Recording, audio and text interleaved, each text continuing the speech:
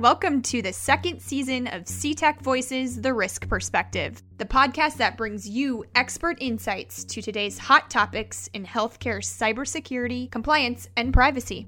Each episode of The Risk Perspective Season 2 features an inside listen into the conversations between CTech thought leaders, subject matter experts, and industry guest speakers who share their trusted risk expertise and perspectives. Subscribe to this podcast on Apple iTunes, Spotify, or your preferred podcast platform. New episodes are released weekly, and a transcript of each episode can be found at synergistic.com. And now for the show. Hello, welcome to the first episode of CTech Voices, The Risk Perspective Season 2. I'm your host, Lauren Frickel. As you've probably noticed, Season 1 of this podcast focused primarily on responses and topics related to the COVID-19 pandemic. Though we will still cover COVID-19 content, we are shifting gears a bit with Season 2. We plan on exploring the risk world beyond COVID-19. So with that, I'd like to roll into this week's episode and introduce our captivating guests. Today's topic, a fool with a tool is still a fool. There are no silver bullets. We'll discuss just that. We are noticing healthcare organizations are adding tools to help alleviate new needs. However, many of the tools they are adding lack proper security frameworks, which ultimately hurt their NIST scores. Here to discuss this issue and joining us today are David Finn and Dave Bailey, also known as Statler and Waldorf, not because of looks, but because of their demeanor, and you'll see what I mean in a moment. David Finn, otherwise known as Waldorf, is the EVP of Strategic Innovation at CTech. He is a recovering healthcare CIO and health IT evangelist. He's a former IT auditor, security, and privacy officer, and has 2 degrees in theater. Go figure. Dave Bailey, our Statler, is the Director of Security Services at CTech and is the better-looking Muppet, self-proclaimed. Welcome to the show, David Waldorf Finn and Dave Statler Bailey. Thank you, Lauren. It is a pleasure to be here, and I am looking forward to this discussion and finding out what we can find out and sharing that with everyone. Yeah, same here, Lauren. And it's always a pleasure to talk about risk in cybersecurity healthcare, and just happy that I'm here with David and you to talk about a topic that's near and dear to our hearts. And that topic is actually the data in our annual report. Dave mentioned his assessment work here, over 300 assessments. And back in 2018, we published our first annual report on 2017 data, a year's worth of assessments across the industry. And that was called Improving Readiness or Meeting Cyber Threats. And that was a real easy report because it was the first year we'd ever collected data against the NIST CSF and the HIPAA security rule. And we figured it was going to be interesting. There was great demand for it. So in 2019, we published the report on the 2018 data and ran the comparisons.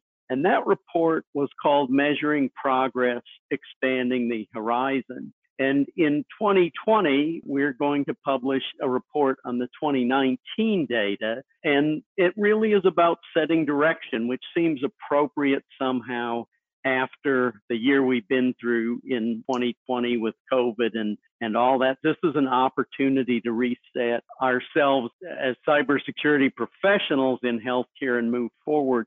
And it was interesting because Dave mentioned he's involved to some degree in almost every one of these assessments. In fact, every one of these assessments. And I kind of get the data at the end of the year and start looking through it.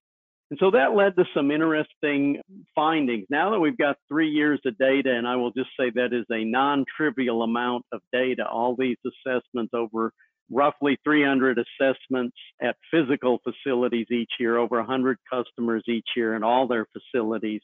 And so now we are getting some perspective on it. And the thing that surprised me, and I'm going to turn this into a question for Dave, is he sees this coming in and he kind of knows what the end of the year is going to look like. I get it at the end of the year, and I was very surprised to see that scores overall went down. They went up from 2017 to 2018, and I was expecting from 2018 to 2019 they would go up, but we actually declined. So I'm going to ask Statler here, what the hell is happening? Well, no, this is it's really actually a great question and great perspective. I want to start out by just adding some context before I give my answer. And first of the context is this. The NIST CSF now in 2019, after all these assessments, when we started this NIST CSF journey back in 2017, it really is fully adopted in most cases. It took us a lot of convincing in 2017 with our clients in order to say, listen, this solely HIPAA focus that we've had in security, how do we move beyond that? Because as we all know, if we only focus on the rule itself, it really wasn't the best indicator of what is required for an overall security program. How do you put your organization in the best chance to mitigate the risks that you have? And the NIST CSF really is the foundation and framework in order to do that, beyond just focusing with the rules. So when we looked at 2017, we started to get buy-in. 2018, much more buy-in. And by 2019, we were in full swing with doing this CSF assessment. So every client, while we were doing them, they started to get an understanding of what was required for the NIST CSF, because, what we evaluate, not only do we look at all the 23 control areas of the NIST CSF, but all the subcategories, we've come up with an assessment that we feel does a very good job of looking at an organization's security program. It also looks at their technical capabilities, how well they build things, secure things, harden things, and really how they operate and maintain their infrastructure. So now to get to David's answer, which is, why is this so bad and why are we seeing what we're seeing? A lot of questions that we get is the goalpost moving? And in reality, yeah, the goalpost is moving. And while the framework is generally the same, and there have been changes between NIST versions 1.0 and 1.1, and I can get into those changes, but yes, there's changes there, but the reality of it is the goalpost is moving. What is required in order to address today's threat, in order to address the risks, the dial is getting turned up year over year. And as we use the NIST framework to evaluate a program, and a program gets to understand what is all required of that, what we're finding is, it takes a lot of work, a lot of energy and effort that goes into mitigating risk, and doesn't necessarily translate that you've matured your program from a process perspective. You may have mitigated the risk you needed to mitigate, but it doesn't mean that you became more effective. The technology is changing, the organization's business models are changing, the need and requirement to be more agile, to do more with less. And I know I'm throwing out a lot of business phrases, but it's true. It is the whole hard reality that in order to keep up, you have to invest, you have to buy technology, you have to implement technology. And in order to do that doesn't always mean year over year that you're becoming more effective in a process. So, once again, this is all the risk game. Well, you kind of answered the question that I had when I first got the data, because with the move to NIST 1.1, I thought we'd see a big decline in identify with supply chain and authentication changes, because we went down in conformance overall about 2 percentage points from 2018. In fact, we're down from 2017, but I thought that was all going to be in identify. But I noticed as we looked at the core elements, we were down in identify, down in protect. We stayed even in detect, and then we were down slightly in respond and recover. So it isn't just saying the changes to NIST 1.1 is what caused the decline. Yeah, no, definitely. And I just a couple comments on the supply chain side. I mean, most organizations from a pure security risk perspective, they have processes that allow them to evaluate a piece of software, evaluate, some vendor that they want to bring into their organization. Not all of those practices are formal. Not all of those practices necessarily fit for every size, shape, or type of vendor. But for the most part, we see that practice within a security program. But when you really look at the supply chain component, it starts to look at things much larger than just the IT risk component of things. And that was a shock to some organizations, because it really looks at how what is the methodology that you're using to choose vendors? What type of risk and how do you associate that risk within your overall risk management program? And not everyone has all of those programs. They're doing aspects of that, but they're not formalized. They're not 100% effective. And that's why we really didn't see a lot of organizations that scored from a formal and effective component, within the supply chain. The other thing that I want to say about the protect component is, and let's not even talk about formalized scores. Let's just talk about the blocking and tackling that needs to be done. There's still healthcare organizations today that have to address unencrypted removable media. They have to address the ability to use personal devices. One of the best phrases I've heard this year is everyone talks about BYOD, but I just heard the bring your own cloud acronym, and it's so true because it's not just about can I use my personal device, it's about all of the cloud technologies that folks have access to, how you enable those, how you allow non-organizationally owned and managed devices to interact within your environment, and what controls do you put around them. So there's so many blocking and tackling things that have to take place that, what we're seeing in 2017, that threat and risk has changed in 2019. And certainly now, once COVID is here, we can't stress enough that if you approach your program the same you approached it last year and this year, then you are behind. It's that simple. You really have to be looking at now, what does it mean that all of this world event has happened? What does it mean with the new threat landscape? And how do I need to adjust and adapt my program? You raise an interesting point. The bad guys don't stop. No one comes in and assesses the bad guys and says, here, you got an A this year in this and a B in this. And I know you and I have talked about this many times. Our customers get a little too focused on the scores and not what the real job is. Any thoughts about that?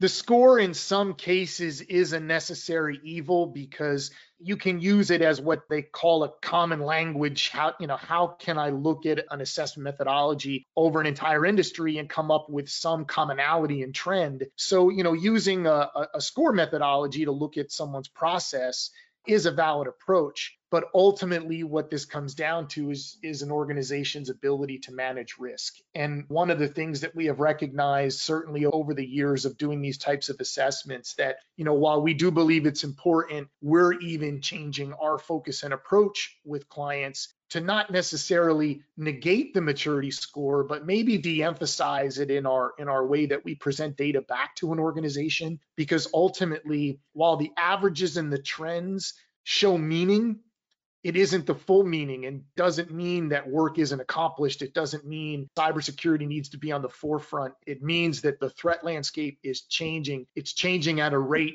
I will tell you right now, that is much quicker than someone's ability to go from a 2 on the COVID maturity model to a 3. So those are things that I think overall, we are really trying to change even our approach in 2020 to really focus the energy and effort on the assessment with risk and making sure that a client understands that ultimately it's about mitigating their risk.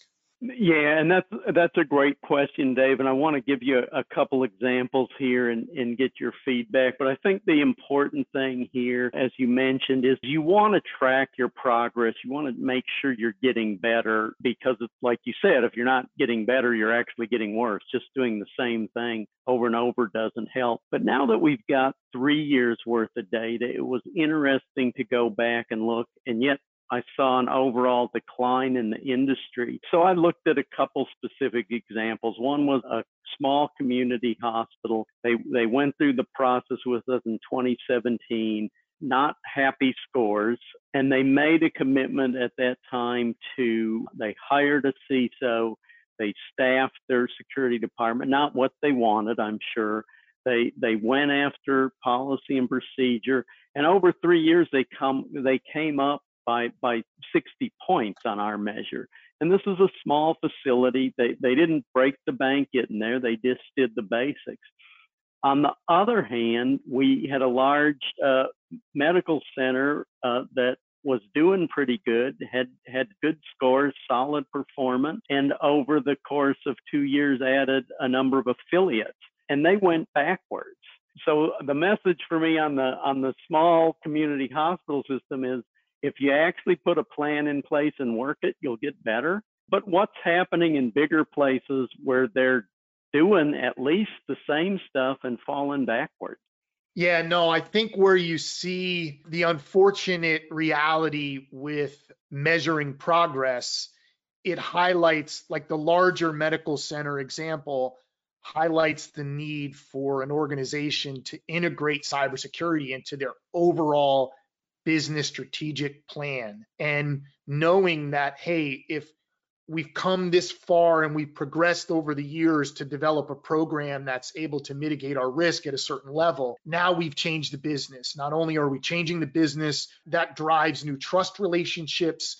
It drives different places that data flows and moves. And now my PHI, not only outside the EMR, but it's flowing through different partners, different vendors, their vendors and suppliers. And, we've really changed the ecosystem. And unfortunately, sometimes that needed change in a business in order to survive. And I'm not sitting here trying to tell a business not to do that, but sometimes it takes a little bit of time at a slower pace in order to catch the program up and to make sure that all the appropriate safeguards are in place in order to make all of those processes effective. So, the closer that the cybersecurity risk alignment can be involved in the business alignment, that gap gets closed a little bit. And, obviously, just like anything else, the security professional in me would like to say that we're in front of that charge, but that's not always the case. And we have to learn, and we have to be able to adapt to the realities of business. And, business changes, new partners, new affiliates, new relationships, new ways that you have to be able to survive and provide the best patient care that you can will ultimately change your risk profile. It wasn't such a sky is falling message to the organization, but it was a reality that, hey, we're doing the right things, but we may have to take a few steps backwards in order to go forwards. So are you saying something crazy like progress isn't always a straight line, but you still have to keep getting better? You still have to keep getting better. And just because you go backward doesn't always mean it's a bad thing. However, it is the reality in today's industry. I mean, I can, shout at the rooftops like most security professionals do. You hear all the things. The healthcare industry is behind. We're not keeping up with pace.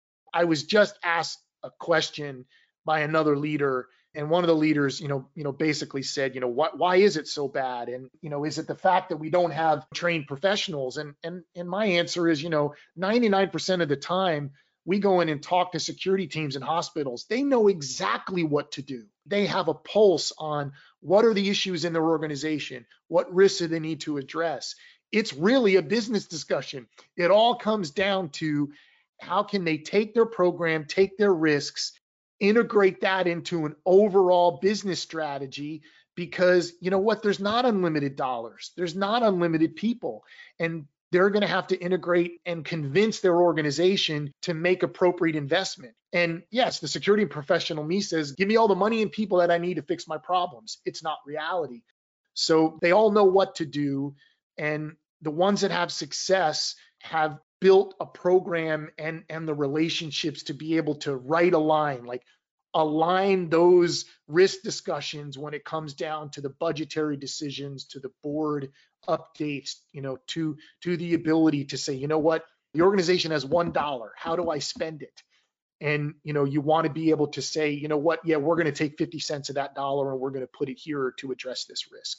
If not, you're going to have to accept the risk and come up with, other ways that, in the long run may hurt you. You may either ultimately cause harm to a patient, or you may introduce, larger financial risk, due to some large cyber event. Well, I suspect Lauren is getting ready to knock the stuffing out of these two old Muppets, but it does remind me, and your point is well taken, it reminds me of when I was a CIO and my job was to fix everything in the organization as the IT guy and the security guy. And it really does come down to the fact, Dave, that these are not IT, nor are they security risks. These are business risks. When the EMR is ransomed, when the system goes down or the data center's out, those are not IT or security risks. There's plenty of work for IT and security, but the business can't function. You can't take care of patients. You can't drop bills. You can't communicate with patients coming in or patients who are in-house. And so it really needs to be the entire C-suite supporting the CIO and the CISO in making these things happen. Yeah, and some of the great stories and certainly success stories that that we can point to is many clients that have had great successes with moving their programs forward and being able to interject into their leadership the importance. They're able to talk about the patient. It goes back to patient-centered discussion. Why is it so important that we need to mitigate this risk right now? Because there's a potential that we could have some either disruption in care delivery, some patient diversion, something where we are interrupting our ability to care for that patient. And when you can put it in those terms, generally speaking, you have a greater success in order to get the dollars, get the money, get the things that you need versus trying to go in and sell the widget. And with that, I'm going to give it back to Lauren and let her get us out of here. All right, there you have it, folks. Straight from the mouths of Synergistics' biggest healthcare risk critics. Thank you, Dave and David, for joining us, and thank you all for listening.